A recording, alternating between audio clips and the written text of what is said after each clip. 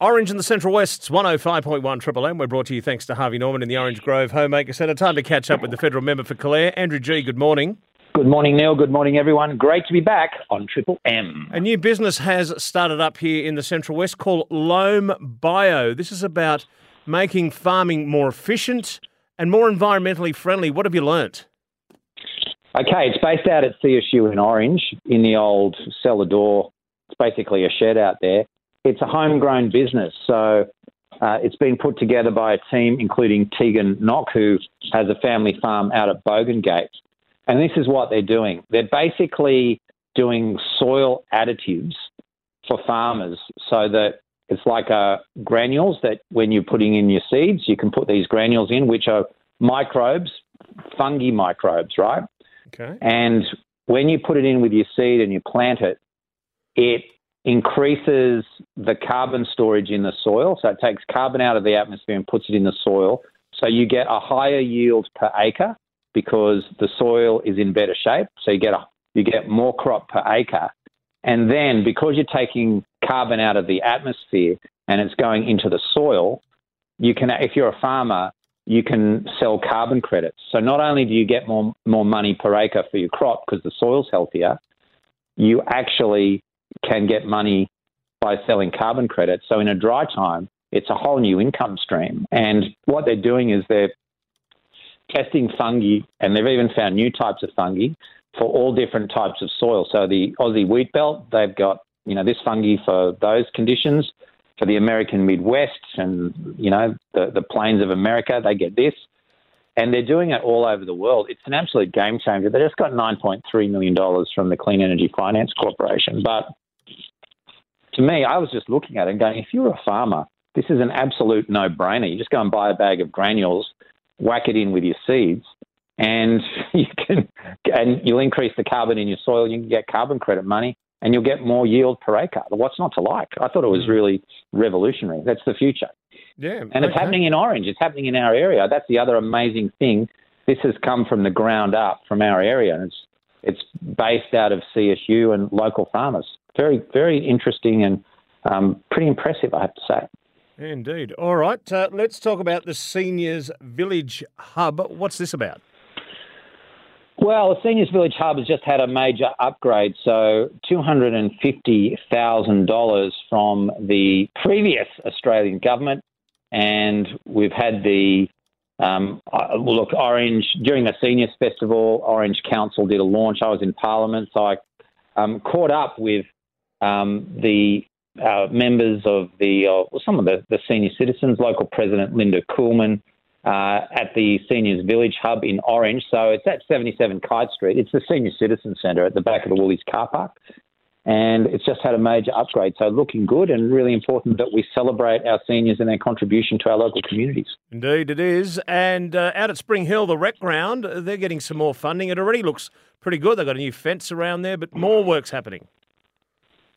It's ongoing, so they're going to keep applying for more grants. I was out there checking out the work they did, which ran into the hundreds of thousands of dollars from the previous federal government. And so the Spring Hill Action Group, known to its many friends by its acronym SHAG, has done an amazing job out there.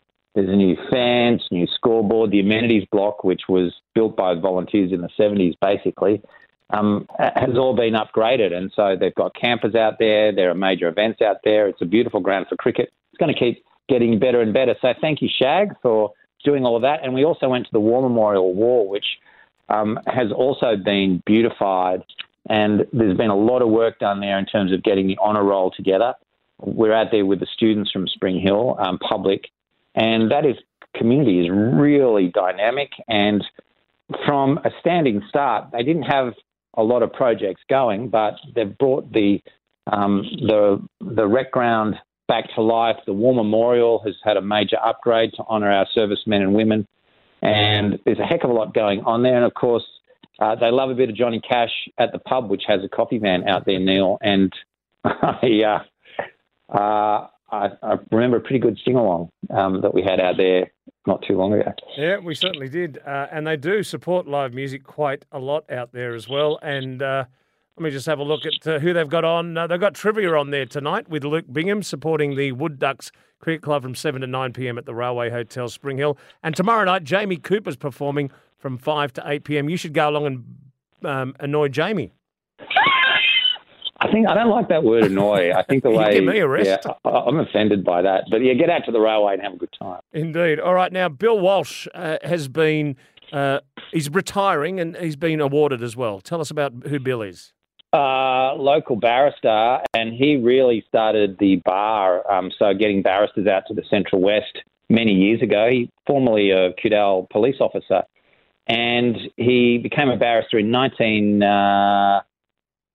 in the 80s. I think it was 83 or 87, maybe 83, I think. Anyway, at a ceremony at the district court about a week ago, he got his own lectern. So, in court, you stand at a lectern and while you're talking to the judge. So he got one of those with a plaque on it, and he also got a painting of the courthouse. So thank you, Bill. Wow.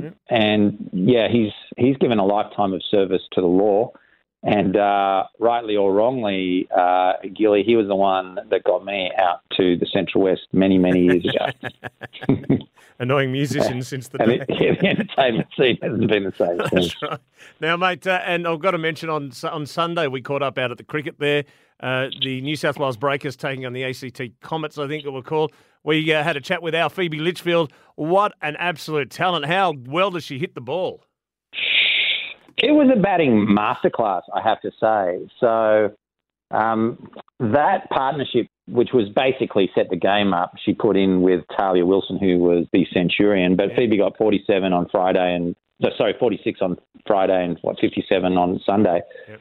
Set the Breakers up, and they looked so comfortable out there. The great thing about it was so many kids out there trying to score not only free merch, as kids do, but get it autographed by the cricketing stars, girls and boys. It was terrific to see, and I think the great thing about it, and especially having like a hometown hero like Phoebe, is that the kids can come along and see Phoebe and the other stars and go, well, Phoebe's done it, maybe I could do it too. And it inspires them to greater sporting deeds and efforts. And I just thought it was a wonderful thing for Cricket New South Wales to do, to bring the Breakers here. So well done, Phoebe. Everyone's very proud of everything that she has achieved.